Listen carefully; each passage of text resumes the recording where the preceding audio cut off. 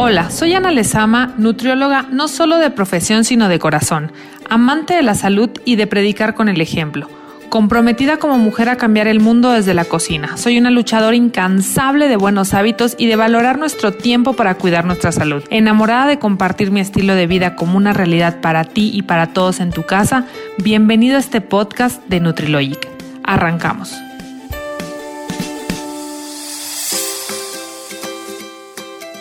Hola mis queridos Nutrilogers, pues ya sé que los he tenido súper abandonados hace un buen rato, pero pues ustedes saben que entre las empresas, la tienda, los pacientes, los clientes y en fin, el fin de año, pues la verdad es que la inspiración no había tenido chance de llegar, pero heme aquí. No quise cerrar el año con el clásico speech de fin de año, los recuentos, los propósitos. Sé, o más bien espero, que cada uno de ustedes sepa sus propósitos cumplidos, fallidos, frustrados y que bueno, ya está aquí el 2022 ofreciéndonos unas 365 oportunidades nuevas para cumplir todo eso que tal vez quieras hacer este año. Yo les estaré compartiendo en redes sociales mis propósitos que desde mi punto de vista vienen un poco ambiciosos, muy ambiciosos. Como siempre, pues muy yo. Aquí quiero hacer un paréntesis, Creo que lo ambiciosos que podemos ser es en todos los aspectos de nuestra vida. La gente escucha la palabra ambicioso o ambición y piensa únicamente en el dinero. La realidad es que cuando somos ambiciosos, lo somos en todo. Pero bueno, solo era un paréntesis.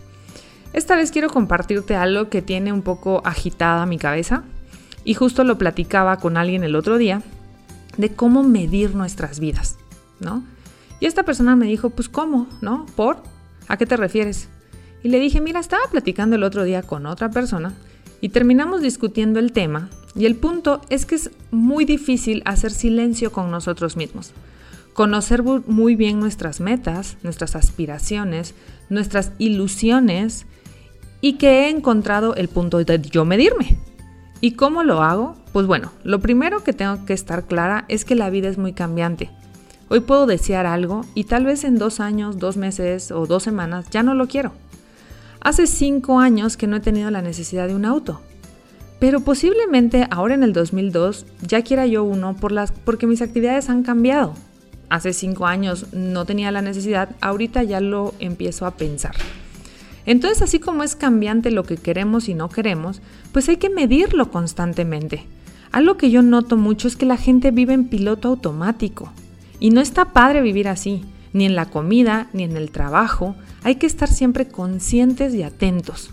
Entonces, volviendo al punto que yo le explicaba a esta persona, que todos deberíamos o considero importante tener claro qué queremos, aunque sea a corto plazo, de vez en cuando voltear hacia atrás y ver si realmente eso está pasando y si no está pasando, preguntarte por qué no está pasando.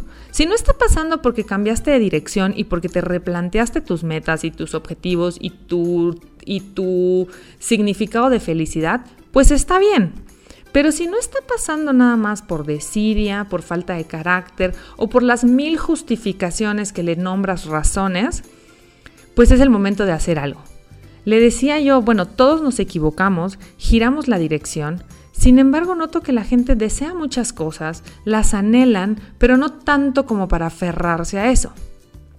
Ayer yo platicaba en mi clase de oración que sí deseo mucho el tema de tener un bebé, ¿no?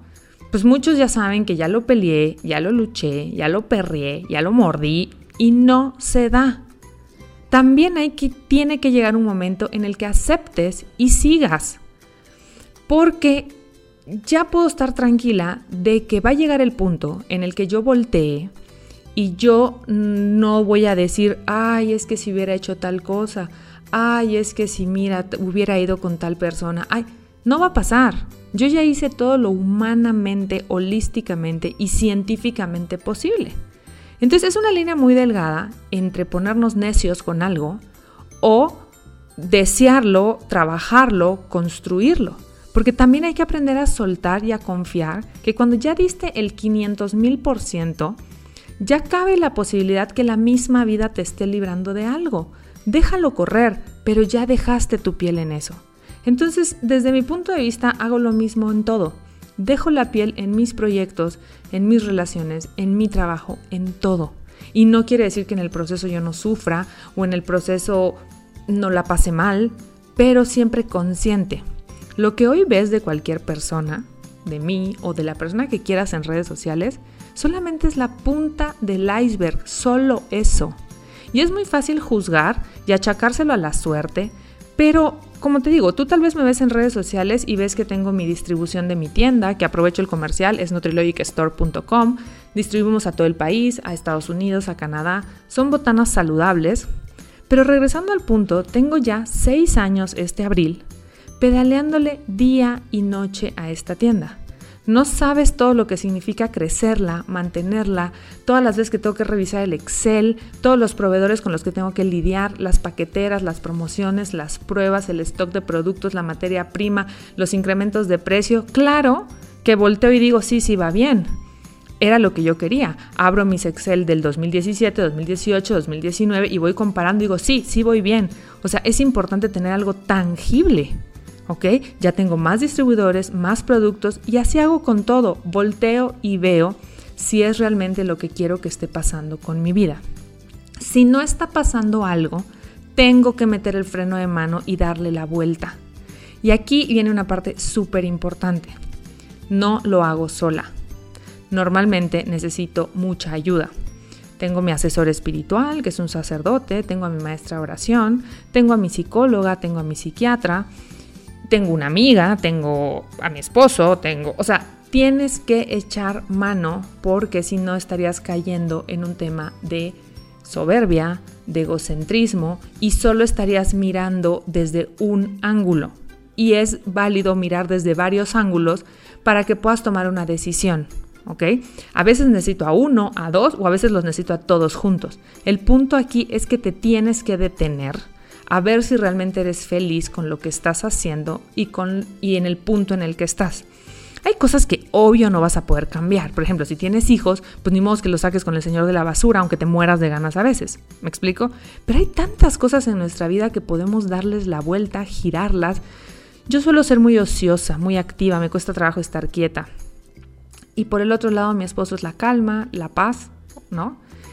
Hoy, enero del 2022, yo ya tengo todo el calendario de viajes de enero a septiembre, ¿ok? ¿Por qué? Porque es importante para mí, porque yo trabajo desde casa, porque aunque puedo trabajar desde donde yo quiera, yo tengo que distinguir cuando nos vamos de vacaciones, o cuando nos vamos de vacaciones y va a haber home office, o cuando nos vamos de vacaciones y va a haber paseo y también home office, o sea, es otro esquema de vida, ¿me explico? A la gente que tiene un empleo y se va una semana y sabe que no va a tener que trabajar. Entonces, le pasé el calendario y le dije, mira, hay esta opción, y ahí fue cuando decidimos y pues ya está listo. Yo considero que vivo un día adelante siempre y a mí me ha funcionado. Hay veces que me hacen bullying en mi familia. Por ejemplo, si estoy comiendo una sopa de verduras a las 11 de la mañana y me ven, me dicen, ay, estás adelantando tu sopa de la hora de la comida. Y me da risa, pero a mí me funciona vivir con una agenda, me funciona vivir con algo escrito, ¿no? Yo no tomo mis notas en un iPad o en un celular, yo tengo una agenda física con una pluma, con un lápiz, con un borrador, donde voy revisando mis metas diarias. Este año lo que cambió es que mis metas son semanales, ya no son metas anuales, ya no son voy a hacer tal cosa y a ver cuándo pasa. Es esta semana tengo que hacer esto, ¿ok? Entonces, lo que te quiero transmitir es eso. También he aprendido a no juzgar a las personas que hacen las cosas de forma diferente, porque pues muchos caminos te llevan a Roma. Pero lo que sí me hace hervir la sangre es la gente que sobre la ropa le ves la desidia, la queja, la envidia y a todo le echa la culpa de lo que no ha logrado. Porque no le tocó nacer en tal lado, porque sus papás no le dieron tal cosa, porque ella no fue a la escuela de tal lugar, porque, a ver, todos tenemos una historia de vida distinta, ¿ok? Nadie ve las roturas de alma que muchos nos ponemos para lograr nuestros sueños. Y no hablo solo de dinero, hablo del estado emocional, del estado espiritual. ¿Tú crees que a veces cuando tengo que pagar una consulta del psicólogo de 1,000 pesos, no prefiero ir a comprarme una blusa a veces? Pues claro, pero si mi mente no está bien, nada va a estar bien. Entonces, aprender a sacrificar y a no tener esa recompensa inmediata también va forjando. Los enfrentamientos que tengo conmigo misma las idas a la psicóloga para ajustarme los brains y darle el rumbo a mi vida. Y aquí entra una pregunta que me hago muy seguido a raíz de la muerte de mi papá, que fue tan sorpresiva. Si me muero hoy, ¿me muero feliz? Y es una pregunta fuerte porque tal vez me vas a decir, pues obvio no, porque seguro prefieres morirte en Dubái tomando el sol. O prefiero morirme tal vez rodeada de toda la gente que quiero, ¿no? Pero esto es algo más profundo, no es algo como lo que podemos elegir. Vete un poco más a lo profundo de la pregunta. En general, lo que estás haciendo con tu vida todos los días, tu trabajo, la forma en la que vives, la forma en la que convives, la gente de la que te rodeas, tu físico, tu mente, la pareja que elegiste, los amigos que tienes, los regalitos que la vida te da a diario, ¿eres feliz? O sea, yo hoy te puedo decir que a pesar que este inicio de año ha sido un año difícil, un año complicado por cuestiones personales, sí me moriría feliz. O sea, diario dejo la piel en lo que yo haga y con las personas que yo trate. Entonces, es como ponerse un poquito en sintonía con uno mismo. También le decía que creo que todos empezamos la carrera de la vida en lugares distintos. Yo tuve la fortuna de tener a mis 2 papás, un hermano, nunca me preocupé por comida, por ropa, por vacaciones, siempre tuve a lo que yo llamo todo, ¿ok? Para muchos tal vez no es nada, para muchos tal vez es muchísimo, ¿ok? Y muchos me pueden decir, pues la tuviste súper fácil. Pues sí, pues así me tocó, porque así se llama esta aventura llamada vida. Hay lugar y tiempo para todos. Lo que pasa es que no todos estamos dispuestos a cambiar nuestro chip mental, a desafiar el que dirán, pero más aún a enfrentarnos a nosotros mismos, porque de verdad la única competencia que tienes es contigo mismo. No hay peor juez que uno mismo. Por eso me parece súper importante aprender a medir tu vida no con la vida de los demás, ni con la vida que los demás esperan de ti, sino con tu propio punto de vista, desde tus sueños, desde tu perspectiva. Y aquí no quiero que me malentiendas con un relativismo de que todo me parece bien o mal. Estoy hablando simplemente de que mucha gente se la pasa echándole la culpa a Dios, a la Virgen, cuando realmente estás yendo por el camino equivocado y estás cosechando lo que sembraste durante tanto tiempo. Ojalá me haya yo podido expresar, tardé mucho en escribir este episodio, que te sirva para medirte, para ver tus resultados y que no se te vaya la vida entre las manos un año más. Todos tenemos opciones, pero hay que salir a buscarlas. Actualmente estoy leyendo muchísimo de cómo funciona el cerebro, cómo funcionan nuestras ideas, y algo que me llama mucho la atención es que la gente no le pasan las cosas que quiere porque la gente no sabe ni siquiera lo que quiere que le pase. Entonces no es casualidad que cuando quieres comprar un coche, empiezas a ver en la calle que hay muchos como ese coche, ¿no? Oye, hay un montón. O que vas a tener un bebé y empiezas a ver muchas mujeres en carriola. Porque el cerebro tiene una capacidad de registrar muchas de las cosas que realmente soñamos y deseamos.